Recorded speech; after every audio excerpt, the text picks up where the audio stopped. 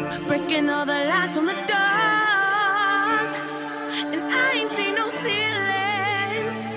We came in through the top floor.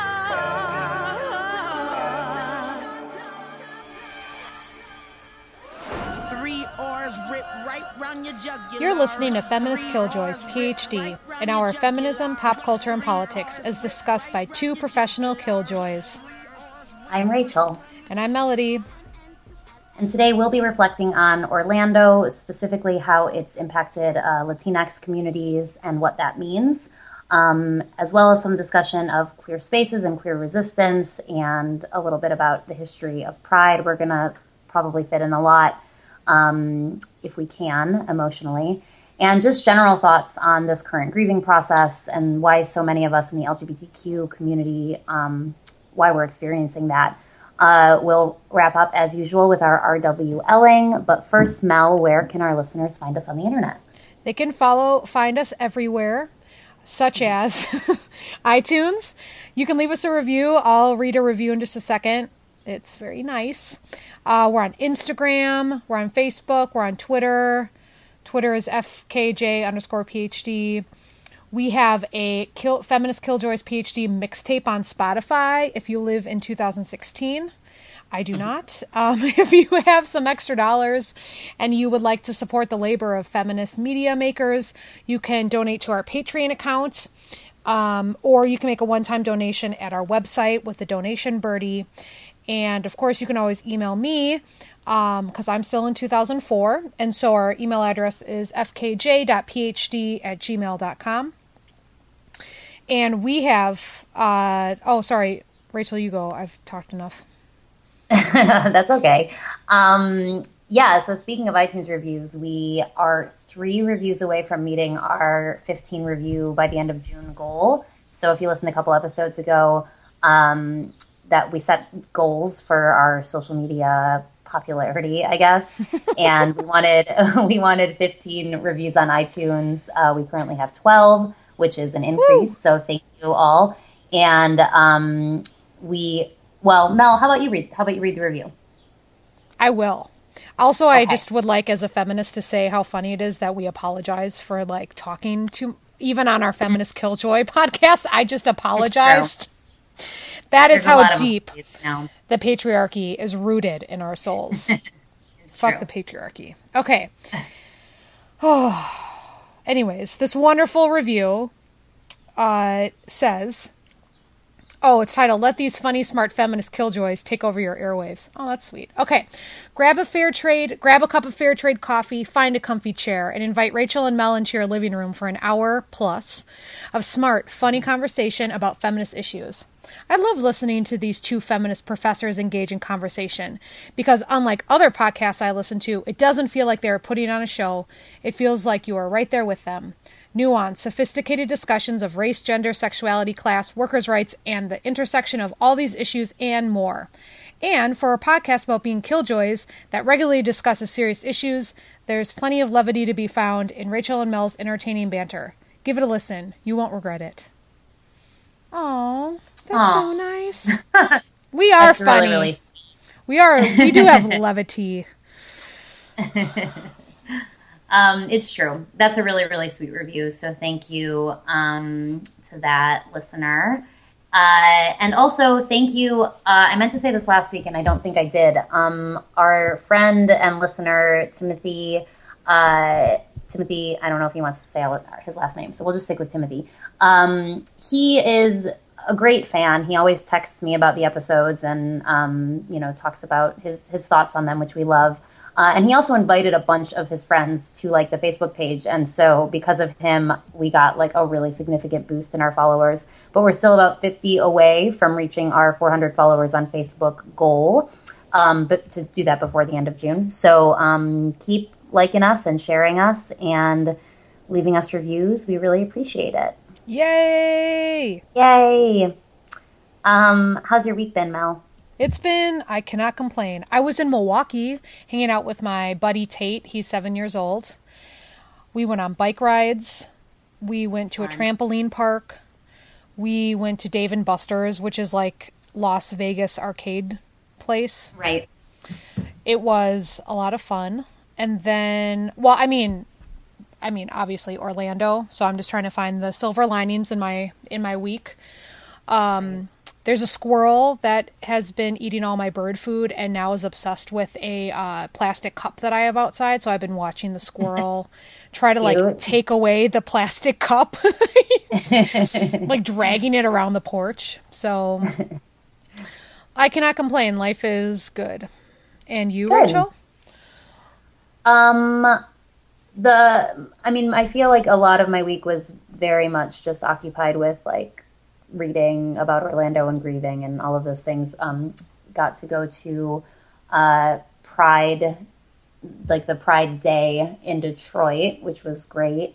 And then a vigil in Ann Arbor Sunday night, so the day that the news was released. So got to, share space with good queer community. Also got to see poet Andrea Gibson this week. If you don't know Andrea Gibson, the general you listeners should check them out. Really amazing queer spoken word poet who just makes me feel all the feels. And it was really awesome to see them live. And just other general trying to get work done stuff. Yeah, so, but definitely felt like a heavy week. Yeah, that's interesting because I should mention too, because I was in Milwaukee, it was a really weird space for me to process Orlando because my queer family is mostly in Minneapolis. And when I was in Milwaukee, nobody talked to me about Orlando at all, And I was in somewhat of a bubble because I was with a 7-year-old, and so I can't openly talk with the mom about the shooting that he clearly doesn't know anything about. Right. But, and so I wasn't on the internet as much. But when I would check in with the internet, my Minneapolis internet was just grieving and, unable to function on the daily. And then my Milwaukee family and friends it's as if like barely anything happened. Right. Right. And so it's been a weird week for me. And so you've definitely been more steeped in it than I have. And not that I didn't want to be steeped in it. It was just, there was nobody to steep in it with in Milwaukee, Right. Totally. And nobody asked me about it. I sent off texts asking people like in Minneapolis and you, and obviously we were in touch about like how people were doing, but nobody in Milwaukee like said anything. It was really weird. That is really weird. And it's really, it just feels hurtful because I feel like it, concretizes what we all know that, queer people of color in particular lives don't register as being as significant as other people's lives. And, there was some discussion of, just the massive outpouring of response to the Paris shootings and just how much less reaction Orlando got from social media in particular, for one. But, I also witnessed, a division between, most of the straight people I have on social media were not posting about it. There was a small handful that were posting sort of offensive things and then a smaller handful who were posting, kind, good things. But, mostly it was, queer people and of course queer Latinx people, who were obviously you can't not be immersed in it when it's your family, like literally your family.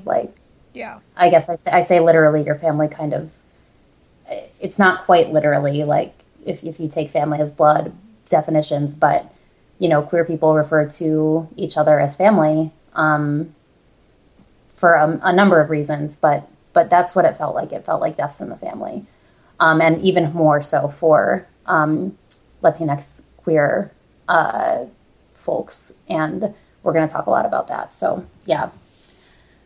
And speaking of all that, our Who's Ruining the Dinner Party segment is everything we're about to talk about today, including toxic masculinity, white supremacy, heterosexism, and imperialism, all of these things related to Orlando, which I think are not necessarily the words that the media is using to express what happened in Orlando. So we really want to unpack that.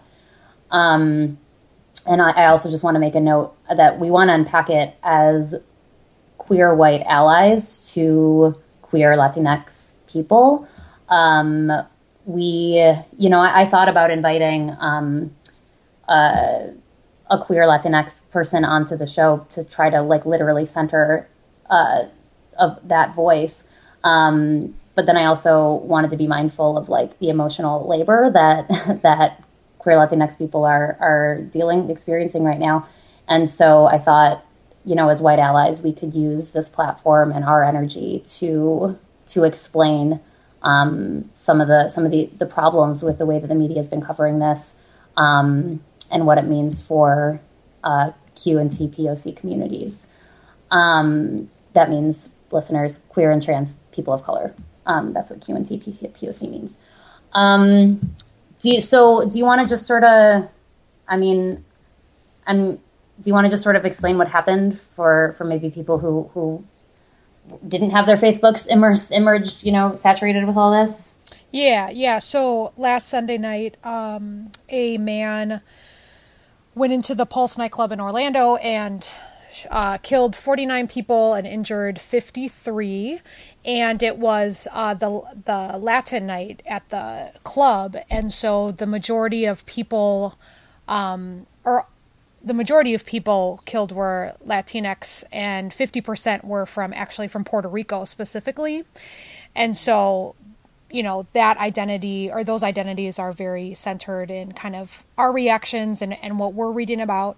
But of course, the news media is really hanging on to his moments in which he pledged allegiance with ISIS during this 911 call, allegedly, and these other very vague allegiances with, Islamic State terrorism. But that really isn't what our internet or our family, our people are focusing on. Our focus is on that it was a queer Latinx community that was killed and destroyed and heartbroken. The boomerang effects go long, echo effect. Not echo. What am I trying to think? The pulsation where it just keeps going and going and going. Yeah. Because like Rachel said, it is a lot of people in the queer community, the queer community is their family, because a lot of people lost their nuclear family when they came out as queer. And so this is family for people, and it's a close-knit community. And so in Orlando, if your friend wasn't killed, your friend's friend was killed. You know what I mean? You knew, just so many people were impacted by it. And that's why I think, me personally, that was my first thought, is holy shit. I go to these clubs, my friends go to these clubs way more than I do. If this would have happened in Minneapolis, our community would have been devastated, Yep.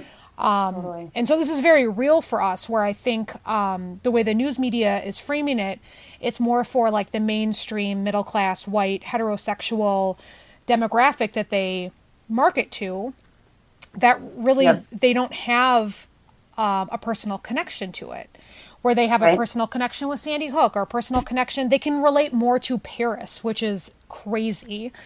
But some people will be like, oh, I'd be at that rock show, and not to I'm not trying to discredit the death and destruction that happened in Paris, but the anger is that something that far away from us resonated with people more here than something that happened, on our own soil. And I should say too, we just keep saying Latinx, and we're not really defining that. But it's just so Latino Spanish speaking countries, in Spanish, if you're not familiar, the language is very gendered, and so some words are feminized and some words are masculinized, and usually the default is masculine. And so if there's kids, the word is niños, and because it ends with an O, it's masculine. So everything's kind of defaulted to the masculine. And so there's been this move to replace the O and the A with an X, which just means, gender neutral, or non-gendered language, which is cool. So that's an all-inclusive term where we're not just talking about women or men Latinos. We're talking about, all people of all different gender identities. And I would like to give a shout out to NPR for having a very long segment on this actual term and interviewing a non-binary genderqueer Latinx person about this term. So shout out to them because they did that last night and I was very impressed. So there's some discussion of this term, but not enough in the mainstream media. So. Right. Yeah, totally. That's cool that, a mainstream outlet was covering that with a person who had actually, who carried that identity. Yeah. And so this feels particularly important to use this term, in relation to Pulse because, the gender identities of queer people are in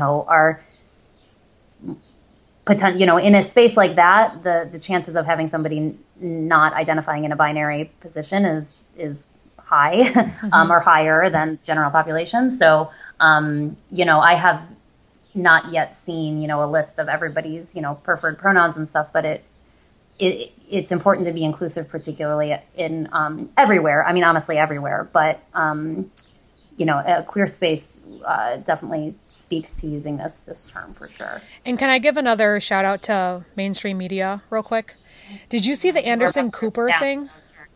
I actually haven't watched it yet. Dude. Y'all need to watch this. He so Anderson Cooper is out as a gay man. Right. And he was working for CNN doing the coverage of Orlando. And right when it got to the point where everybody's name was available. And he couldn't keep it together. Like he was crying the entire time. And I think that is such, that was a big moment in cable news because usually even during 9/11, people kept it together. Like it wasn't, everybody was very stoic, but I think that shows how much the queer community is impacted by this. And also to the point where he's trained to be emotionally neutral, but he couldn't even and he just was crying. Oh, it was just so devastating to listen to, but it was nice to see, refreshing to see somebody, being as emotional as they felt and doing it on air, but also being unable to keep that from the viewer's eyes. And I think it was important for straight people to see that on CNN. Yeah, that sounds powerful. I'm also gonna killjoy that moment a little bit. Please do. And it's still centering a white cis gay guy, which is what specifically queer Latinx communities have asked us not to do. Mm-hmm. And so I'm not saying he shouldn't have done it. I'm just saying one of the articles that I'll reference later probably just talks about what does it mean that it's still mostly white journalists covering this stuff. And, I think there was another interview with Anderson Cooper going around where he asked somebody why they didn't care about LGBT people before this. And it's you have to ask specifically, why didn't you care about LGBT people of color? That is the thing that I think that specific is so important to this particular tragedy and to naming the violence that happens to queer POC all the time. So that does sound moving, and it probably was very important for white cis straight folks to see that. But I'm just being a buzzkill. So, that's our job. I appreciate that. And I wasn't just anyways, and that was more for anyways, I will say also just to clarify, do you want to explain a little bit about the anger that queer people of color are feeling right now? And you mentioned the violence thing. Can you say a little bit more about that for people who maybe are not familiar with the stats of totally. Discrimination? So queer people are somewhat disproportionately victims of violence, discrimination, et cetera, but much more distinctly and much more disproportionately are queer people of color, and the most impacted are trans women of color. So number one, if you're to exist in this world, in our society, as a queer person is tough, but to exist in this world as a queer person of color, and even more so as a trans person of color, your livelihood is there is an assault on your livelihood every day. And so naming that is really important, particularly because there's also a lot of racism within the LGBT community, and a lot of the sort of mainstream LGBT organizations and the mainstream fights for quote unquote LGBT equality center white cis gay men as opposed to everybody else that is part of the LGBTQ plus community, which is of course not a monolithic community and is very diverse. And so when we take a tragedy and name it as just something that impacts the LGBT community, that because of what the same-sex marriage movement and and what the HRC represents, because of these things in our popular consciousness, people might think of, like white gay dudes. And it's like, well, no, we're talking about a specific population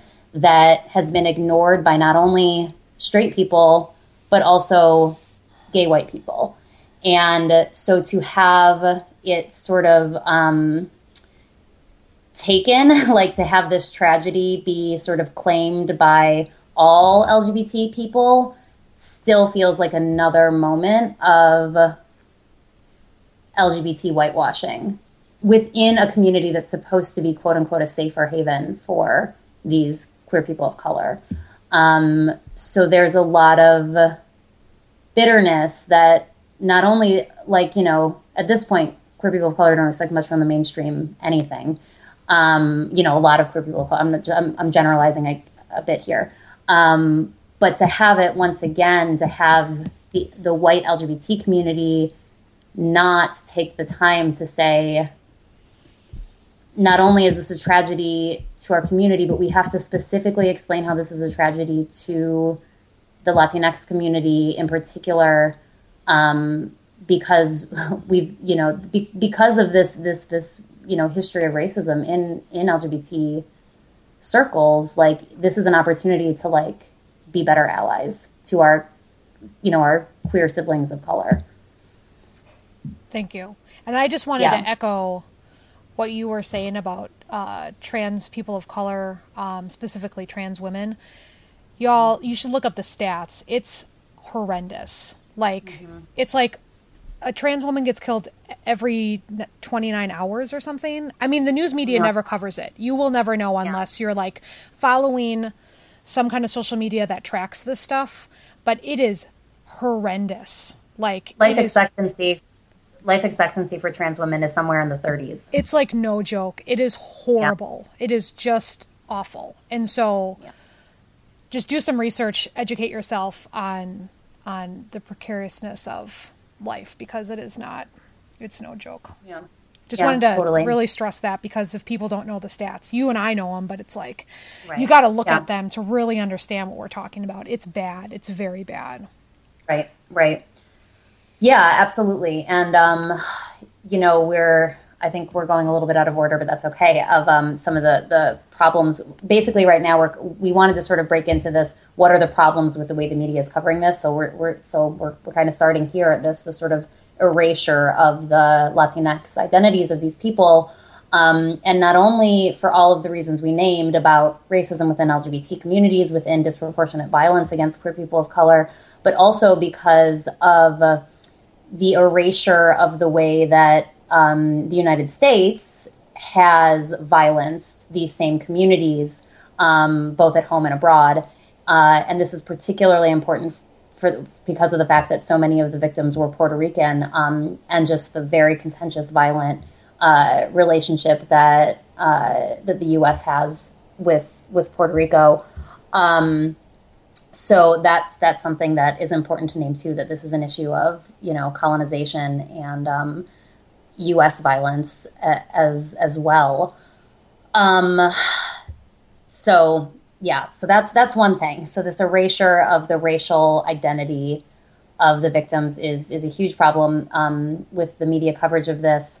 I also think and speaking of sort of colonization and imperialism, I want to talk about the way that the media is using this as a way to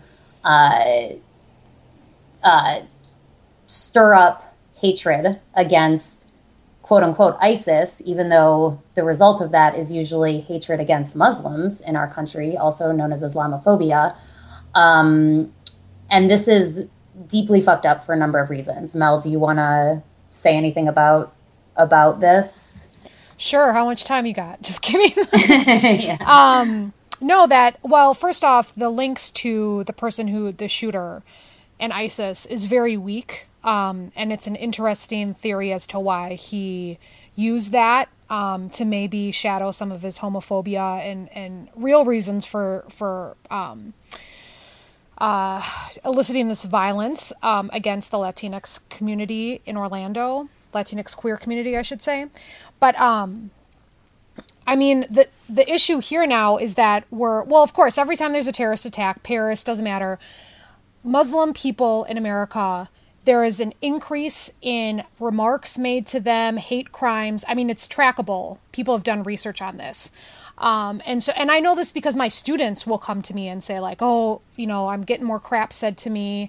And white people don't believe it because we don't hear it, because they say it under their breath. They say it when we're not around, when other people aren't around to really like police it as much, or help, our Muslim, neighbors and friends and stuff. And so if you talk to Muslim people, they will say, oh yeah, there's more remarks being made to us now, Islamophobic remarks. But also this is just such this framing of it being like the result of ISIS and Middle Eastern terrorism is just such a better framework for the media to use. They're a much better enemy than us having to look inward and say this is a result of homophobia in our country. Because that's really what's going on. I think blaming it on ISIS, it's a false blame. There's no evidence for it. There's a lot more evidence that he was, hated gay people. Mm-hmm. And so that's a much harder conversation for our news media to have, because we have to turn inward instead of turning outward. Totally. Yeah, I think that's exactly right, and that so often happens with tragedies that we just the media / the powers that be try to find some scapegoat that can usually sort of benefit us in a war or something, which we obviously saw with 9/11 and et cetera, et cetera. Also very interesting to me about this is that even so according to, the people who were in the bathroom when being held hostage in the bathroom, Mateen did make a call pledging his allegiance to ISIS, but there's also a history of him, first of all, not being a devout Muslim. So his relationship to ISIS is not necessarily religious motivated, and I think that was definitely demonstrated even more so because he's also in the past, because he has an FBI file, apparently, this guy, mm-hmm. and he's also pledged allegiance to Hezbollah and a third organization whose name I can't remember now, but basically ISIS and Hezbollah are certainly not on the same page. No. Like they are, like not even a little bit. Like Hezbollah does not like ISIS and vice versa. So Mateen, as I saw one person on Twitter say, like most Americans, because he was an American born and raised. Yeah. Like most Americans, is very confused about what's going on in the Middle East and didn't actually understand the sort of ideology behind these organizations that he claimed to be affiliated with, other than the fact that he was making anti-American sentiments about how America needs to stop bombing the Middle East. He basically said America needs to stop bombing my country. And I hate that when something like, quote unquote terrorist attack, and of course people only say terrorism when it's a brown person. So when these things happen, the first thing people go to is this idea of quote unquote religious extremism. Both the Boston bombers and Mateen the only things they said about motive that never gets highlighted is that America was bombing places they shouldn't be bombing. The Boston bombers said that too. Nobody fucking talked about that. This, to me, is one of the most enraging things, because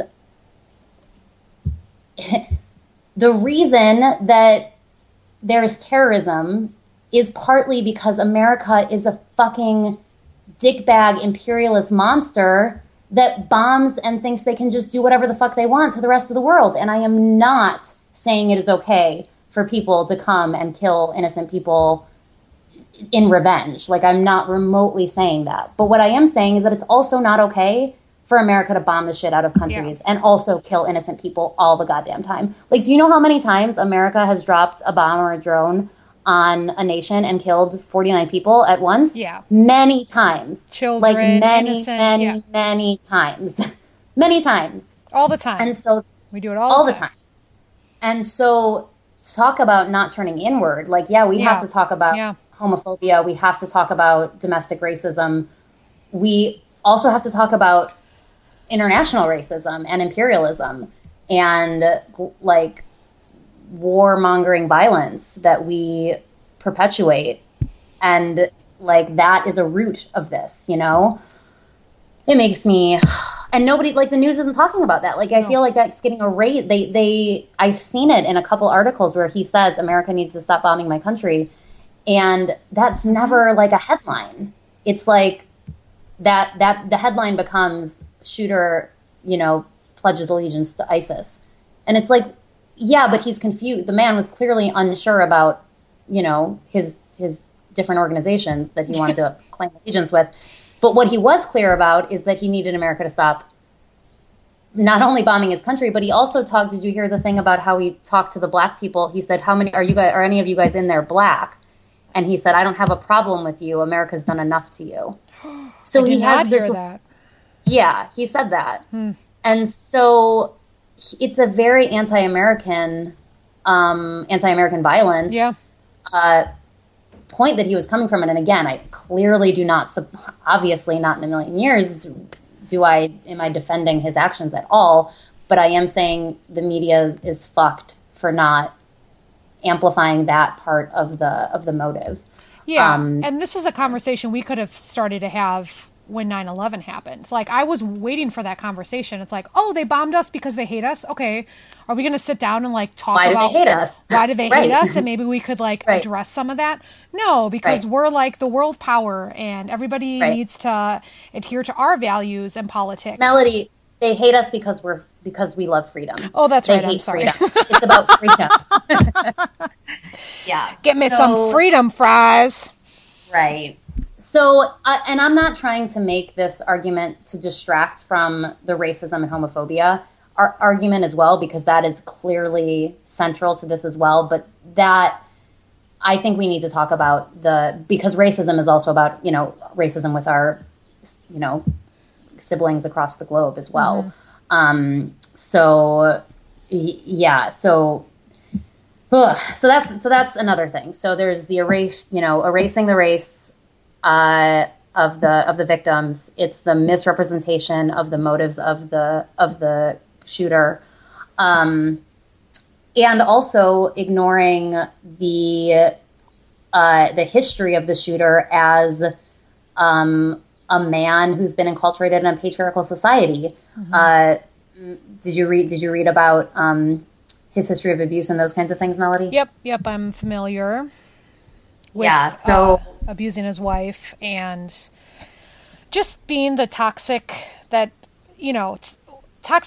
masculinity, meaning, you know, we have, just as we talk about women are controlled by this like standard of femininity that we all have to adhere to, you know, men are also wrapped around this type of masculinity in which having to be powerful and strong and very hetero. I've mentioned the documentary The Mask You Live In, which I still highly recommend people watching.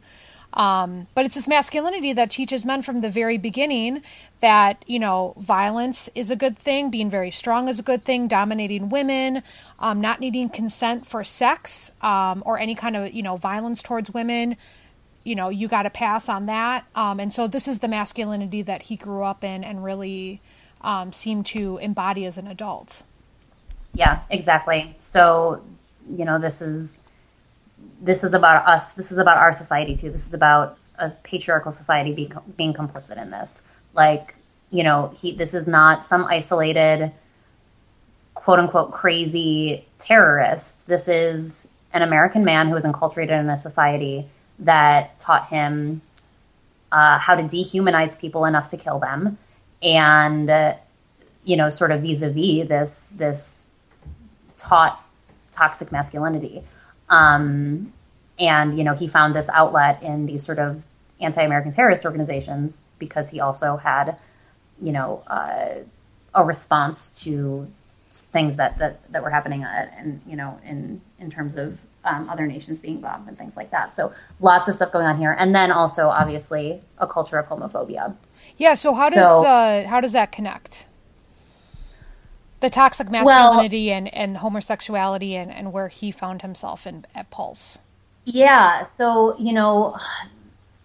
there are many reports that are suggesting this man was struggling with his own sort of sexuality and his desires for other men. He was apparently on Grindr, which is a gay dating app. He apparently went to Pulse as a customer. That's being a little bit. Some people are saying that he only went to scout it out as a site for the shooting. Other people are saying no, he's been going there forever. Like, it wasn't. He was came there often just as a customer. So to potentially know that he was potentially struggling with his own sexuality, the reason why people, quote unquote, struggle with their sexuality is partly because we live in a society that shames people for certain desires. And so to have this, in this sense of masculinity being threatened by any homoerotic desire has often led to violence. And this actually is something, if bringing this back to the deaths of trans women, is yes. many trans women are killed after cisgender men have sex with them. Yes. And what does it mean that we live in a culture that teaches people to feel such shame, anger, rage in response to that kind of desire, that violence becomes an answer?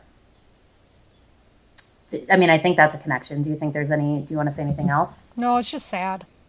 It's just sad that super sad. Men feel like they can't be queer because, I don't know. It's just sad. It's just sad to think about that. People are so disgusted by their own desires. And that there's a wonderful world on the other side. If they could find a way to accept who they are. And there's plenty of people that would love them that way and would welcome them with open arms. Right. And it's just sad that it's how men work through their stuff. Absolutely. And I just also want to say, since so many people are quick to blame Islam, talk about a religion that doesn't make it safe to be queer. I mean, Christianity is one of the most, in terms of people who have taken up God in the name of hating gay people. I mean, it's Christians, like, far and wide. Yeah. So that's another thing that I think people are like, oh, those people can't be accepting. It's like, no, look at certain parts of your own Christian religion. Like, that's, talk about not accepting. So there's that too. The last two things that I wanted to cover in terms of problems from the media. So I'm going to be a teacher and review. So we have erasing the racial identities of the victims. We have misrepresentation of the motives of the gunmen. We have ignoring the gunman's past of abuse and toxic masculinity. This is sort of in line with ignoring the racial identities, but the media, mainstream media is not featuring queer people of color reporters, journalists, which is partly because there aren't, they're not being hired enough. So that's an employment problem. Nor are they featuring enough queer, Latinx in particular voices. There's lots of op-eds going around and people being interviewed, and there's not, unless you're following the sort of subculture media that I feel fortunate to be sort of connected to, you're not going to hear a lot of Latinx voices. We'll make sure on the website to post a bunch of videos and articles from Latinx perspectives, which is how I learned a lot of what I'm saying is through these Latinx voices. And then the final thing I just want to say is that so much of the response to this is about gun control, and I find that very important, but I feel like it's not sufficient. Mel, how do you feel about the gun control response? Or censoring gun control as the reaction? I am on board with Obama. I'm I love Obama when he talks about gun control. So I will say, yes, I think that, nobody should have guns, right? That's, my first, easy response.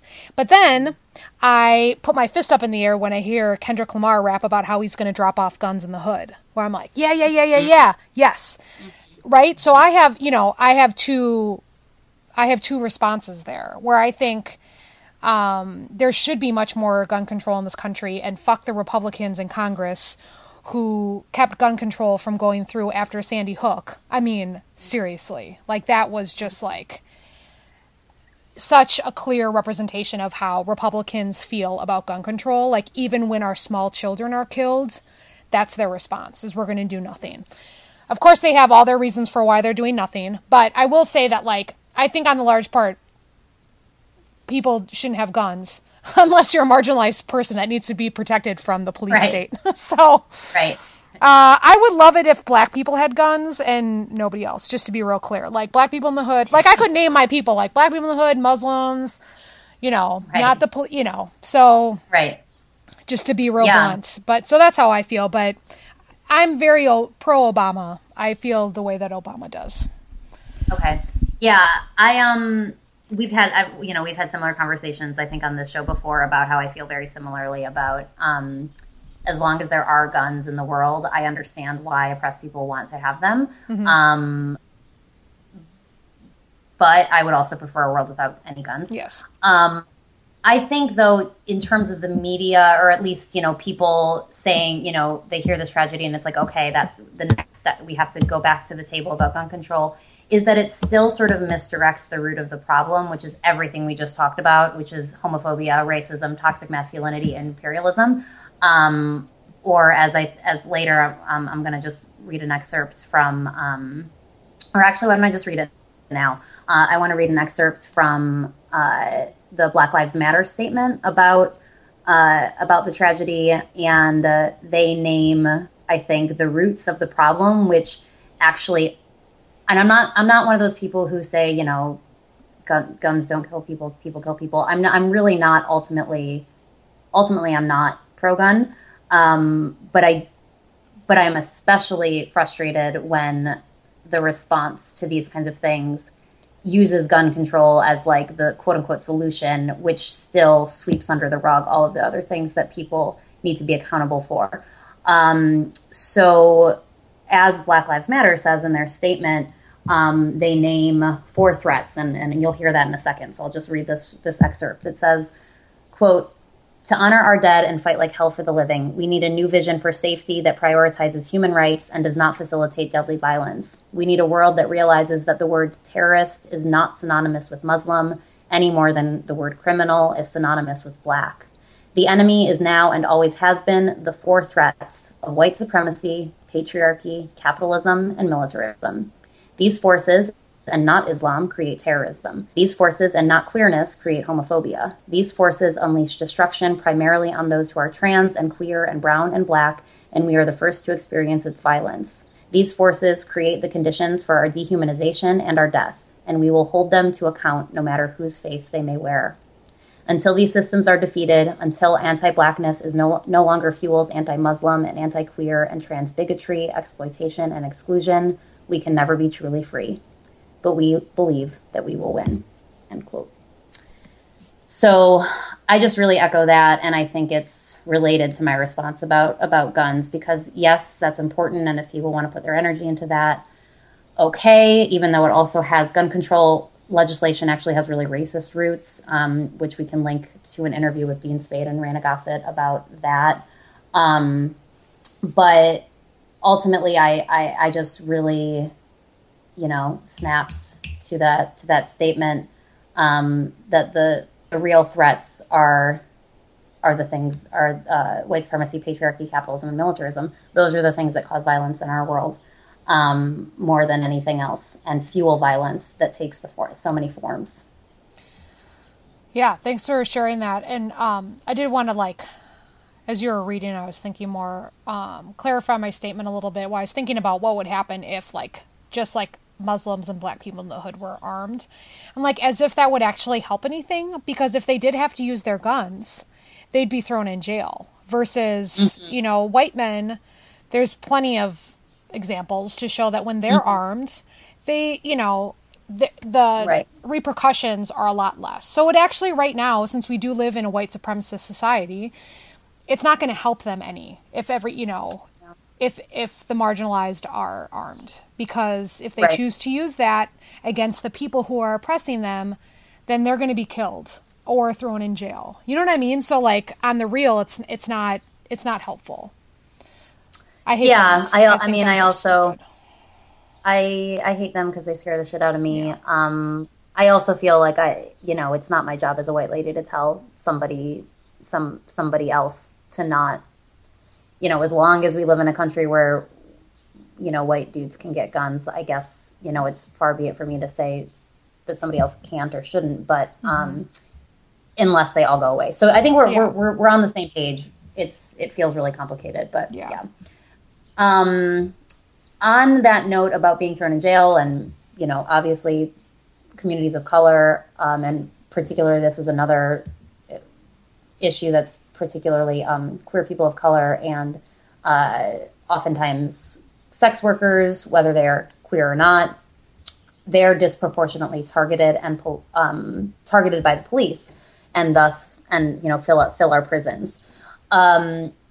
There's also the last thing I'll say about the media that I want to sort of transition sort of away from the heaviness of Orlando and just sort of end on a little bit of history of sort of the queer liberation movement and what it means to sort of keep going on in this really difficult time, is that there's a lot of glorification of the police for, rescuing the people at Pulse. And certainly they did that. We don't currently have anything else formally in a system that would allow those people to have gotten out in the same ways. There's also reports that there was probably some police bullets that ended up injuring or killing some of the people inside. But there is very little discussion of how, the police aren't usually friends to queer people of color. Nope. And in fact, the opposite. And There was actually, in New York, there was the main, very whitewashed vigil at Stonewall, where they invited fucking Nick Jonas to speak, a cis straight white guy. And there was and then there was a part of the march that broke, or a part of the vigil that broke off to have a march in the streets. And by the time they got to Times Square, there were cops on horses trying to break up the march. And there ended up being people arrested and violenced by the cops. That did not make news at all. I found it on, somebody who was there was posting about it. And then there's a cop watch page that ended up writing an article about it. So just, I know there's good cops. I know that there are, in our current system, in some situations, sometimes that feels like the only hope for quote unquote safety, but the irony is very thick that, so often the police are not a form of safety for the same community that was being targeted at Pulse. So that's the sort of final thing about the media. And I do, like I said, want to transition into a brief history of the gay liberation movement. I'll get out my notebook and pencil. Yes. Yeah, I've done this lecture many times in class. So the roots of what is discussed as, or what is sort of deemed as the gay liberation movement, particularly Pride, the Pride March in particular, started at a bar in New York called Stonewall. Gay bars were not legal for a long time, and they were regularly and routinely raided by the police. But queer people continued to go to them because they were literally the only safe havens available to a lot of queer people in a society, I would still say in the present, but certainly more overtly many, decades ago. This started around the 40s. These gay bars became these safe havens where you could actually go and meet people who had, your same desires. And they actually started very much working class. They were working people who had to go into these cities and work and find work. And they, butch and femme bars were really big back then. So it was, women who got very manual labor jobs because they got to wear like men's clothing as part of their uniform, and women who worked as secretaries. And so I have a lot of affinity and affection for the sort of early working class butch femme roots of some of those lesbian bars, and also lots of just gay bars in general. So routinely raided by the cops, gay people were thrown in jail, abused, violently and sexually assaulted by police regularly. And one day in 1969, in June, two trans women of color had enough of the police violence, and they decided to fight back. So Marsha P. Johnson and Sylvia Rivera began a riot at Stonewall and fought back against the cops and demanded that they stop being treated so inhumanely. And that thus began the Pride marches and the queer liberation. Many of the folks involved in that were also communists and very far left and very radical roots. As you can, from today in the U.S., the gay rights, it went from queer liberation to gay rights. And that's a very different thing, but it feels very important to my history as a queer person to know that the roots of this movement were very radical, anti-police, anti-capitalist, anti-racist, in a lot of ways, and just how very different that looks in mainstream gay rights movements today. So that's the brief history of that. Because of that, gay bars really do become this very sort of sacred community gathering space. Mel, you've talked on the show before about like how if you go to a queer bar, you don't feel like you're going to get like unconsensually danced on, but when you go into straight bars, you're like, oh fuck, here we go, right? Yeah, especially because I can like pass as a totally straight person, you know what I mean? So, and that's why it was so interesting at the Drake night that I went to, when I dressed a little bit more butch on purpose to like more queer myself, how it kind of worked to my advantage, because then all the lesbians like, there's ways to code yourself. Right. But yeah, I mean, yeah. I can't, and I mean, there's a lot of straight women. Well, we know this about, you go to a gay club, like mostly for gay guys, and you see all these women there, right? Like straight women. And they love it because it's a place for them. It's a safe space for them too, where they can there's a lot of gay guys who don't practice good consent rules, I have to say. I've been groped by gay men, and they think it's okay because they're gay. So I will say that. and they've all been white for what it's worth. No, I hear you. I'm just saying straight women feel safer. Yes, absolutely. So I'm saying outside of our world, the straight ladies, the super straight girls, they come into, this is why a lot of times gay clubs, this is a problem with some gay clubs. They don't like it when the straight ladies come in and like take over the space. But it's because they also see it as a safe space. Not saying, lots of gay white guys are super misogynistic and like horrible to women. Yes. Yeah. But they still Which is why you and I, when we go to queer bars, they're usually like queer. Specific. Like like the one I went to in Minneapolis mostly was like very working class, pretty diverse in terms of race. And, there was also, Hell's Kitchen has nights that are specifically for queer people of color that I would often not go to because of that, wanting to not take up that space. But anyway, sorry, go ahead. I cut you off. Just that there's an article that I'll link to on our website about just kind of calling out, in terms of the making this a bigger issue, I guess, to like make it more real to people who aren't from the Latinx community, is that like, you're safe. Like the article's called "To All the Straight Women Who Love Gay Men, Your Safe Space is No Longer Their Safe Space." And so the safe space that you go to party for your bachelorette parties, like, just so you know, like, it's not actually a safe space for your gay friends. Right. And so you might want to like reach out and, check to see how they're doing. So anyways, I just wanted to throw that out too, is like the safe space actually goes beyond the queer community, and that some straight women have found solace there. As well. Right. Yeah, totally. You're killjoying everything I'm saying, Rachel. God. I'm sorry. I just had to say that. No, it's true. It's so true. No, but what you're describing is also a very real phenomenon. And straight women often feel, totally safe there. So I get it. Just wanted to just sort of echo some of the stuff that's been going around, and again, noting that we're both white, and so, we're taking, we are admittedly, I guess, centering sort of our experiences for a second, but noting that, our experiences as white people in queer bars, and gay bars is going to be different than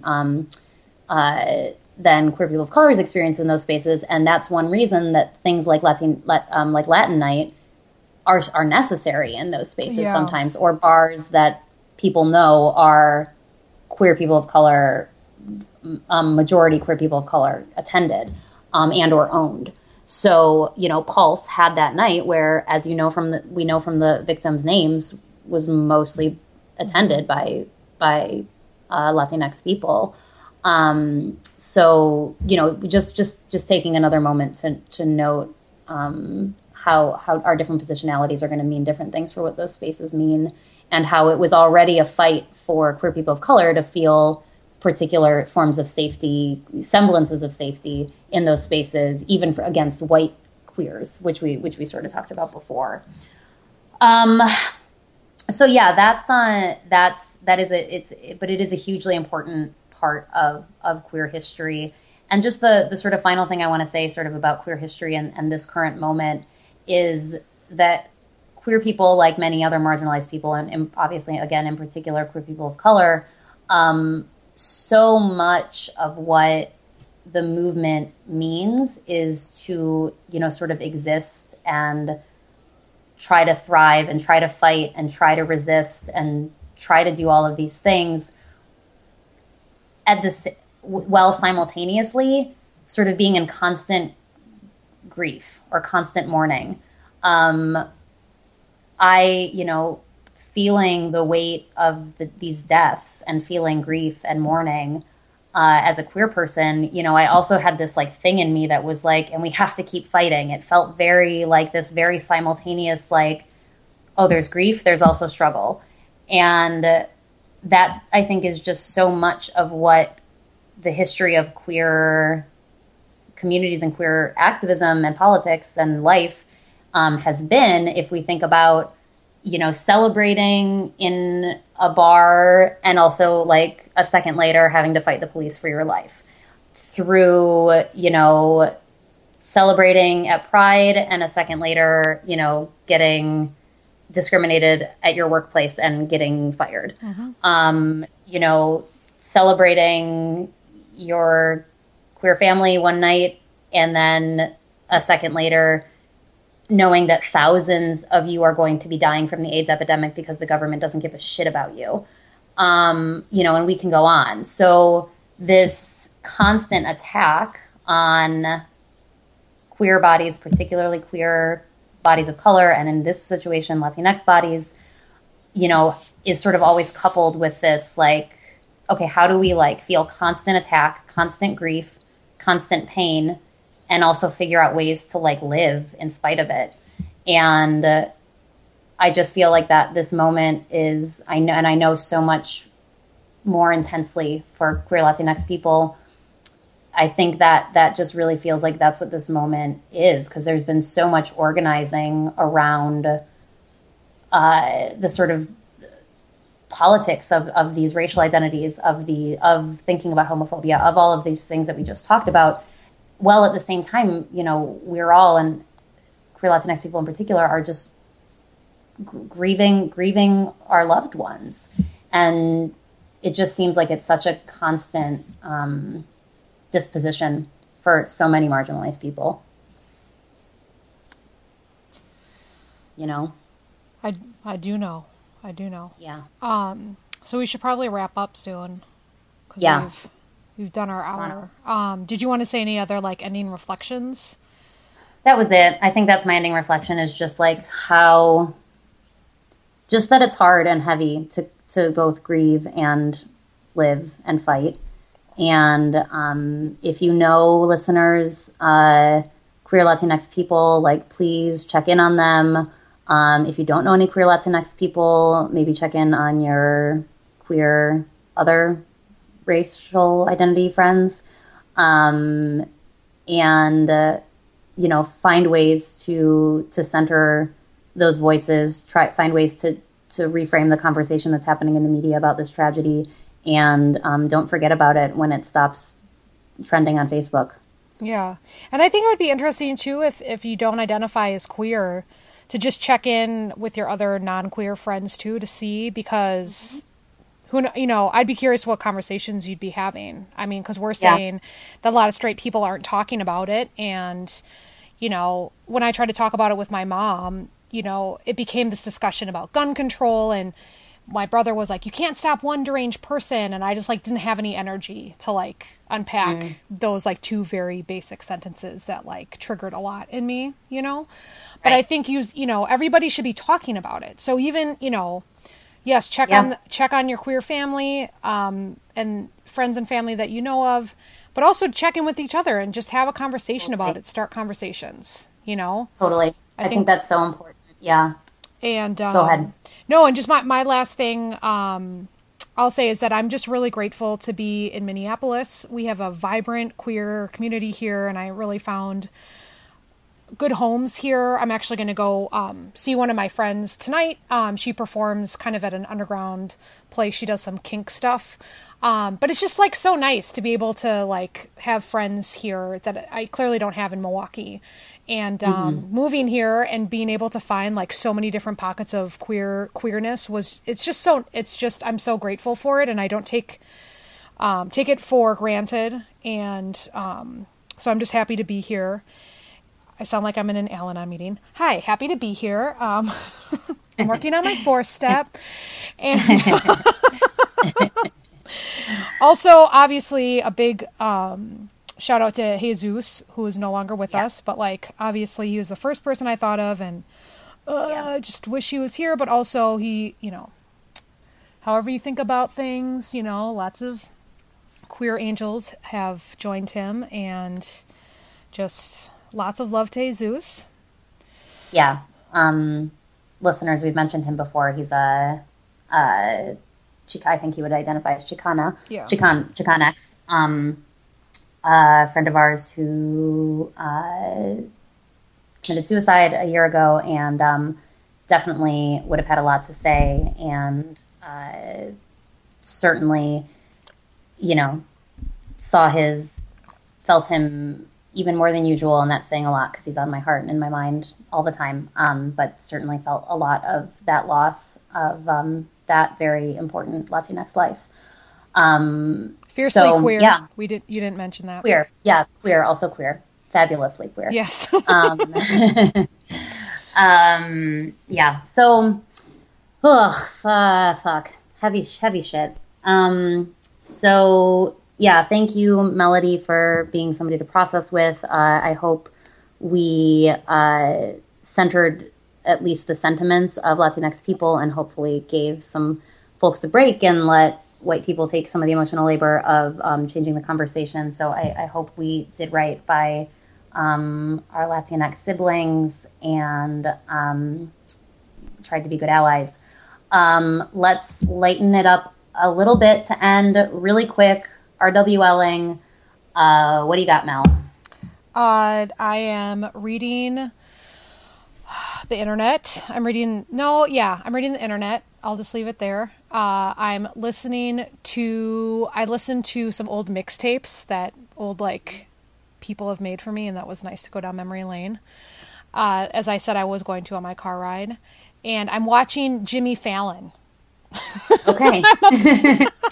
I'm really intrigued. I'm very intrigued by his late night show. I'm way behind. Oh.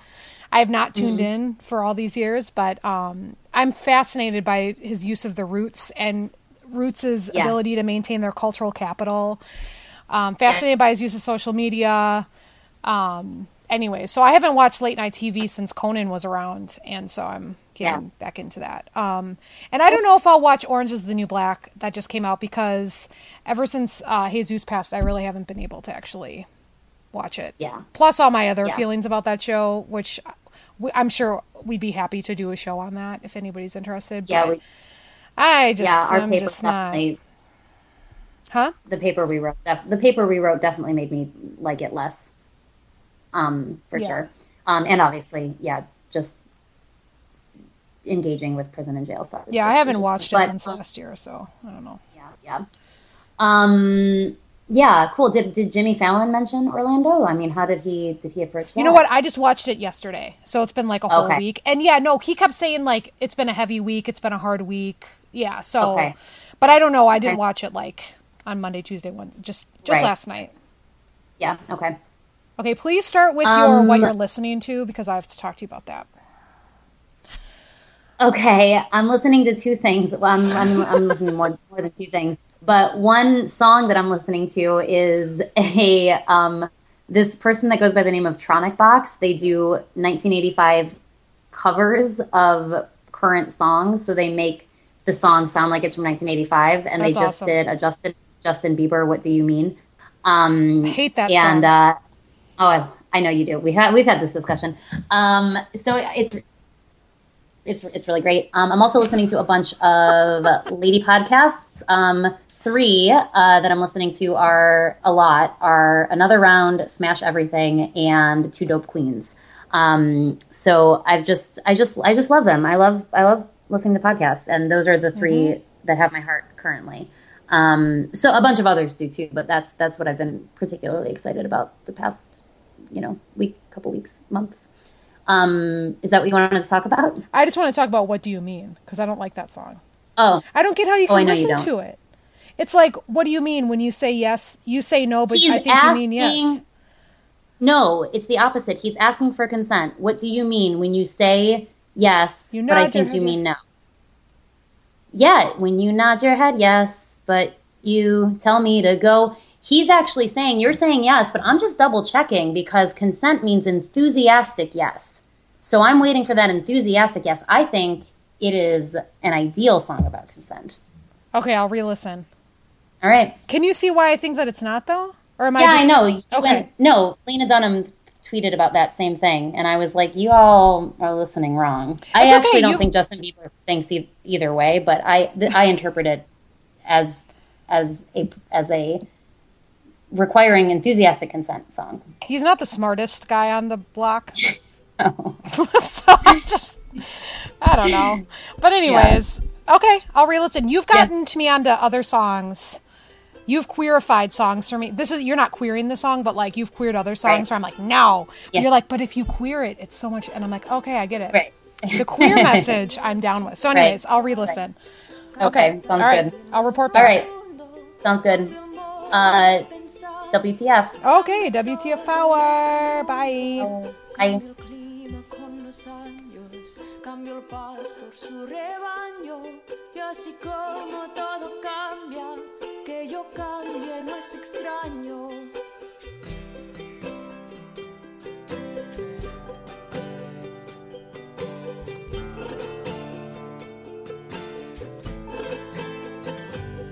Cambio el más fino brillante, de mano en mano su brillo, cambio el nido, el pajarillo, cambio el sentir de un amante, cambio rumbo al caminante, aunque esto le cause daño. Y así como todo cambia, que yo cambie no es extraño. Cambia, todo cambia. Cambia, todo cambia. Cambia, todo cambia. Cambia, todo cambia. Cambia el sol en su carrera cuando la noche subsiste. Cambia planta y se viste de verde la primavera. Cambia el pelaje en la fiera. Cambia el cabello el anciano. Y así como todo cambia, que yo cambie no es extraño. Cambia, todo cambia. Cambia, todo cambia. Cambia, todo cambia. Cambia, todo cambia.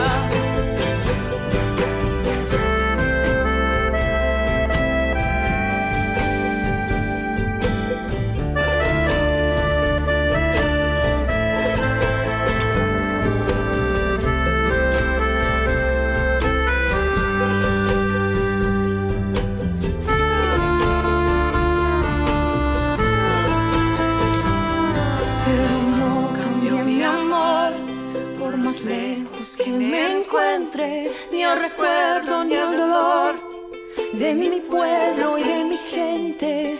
Y lo que cambió ayer tendrá que cambiar mañana. Y así como cambio yo en estas tierras lejanas.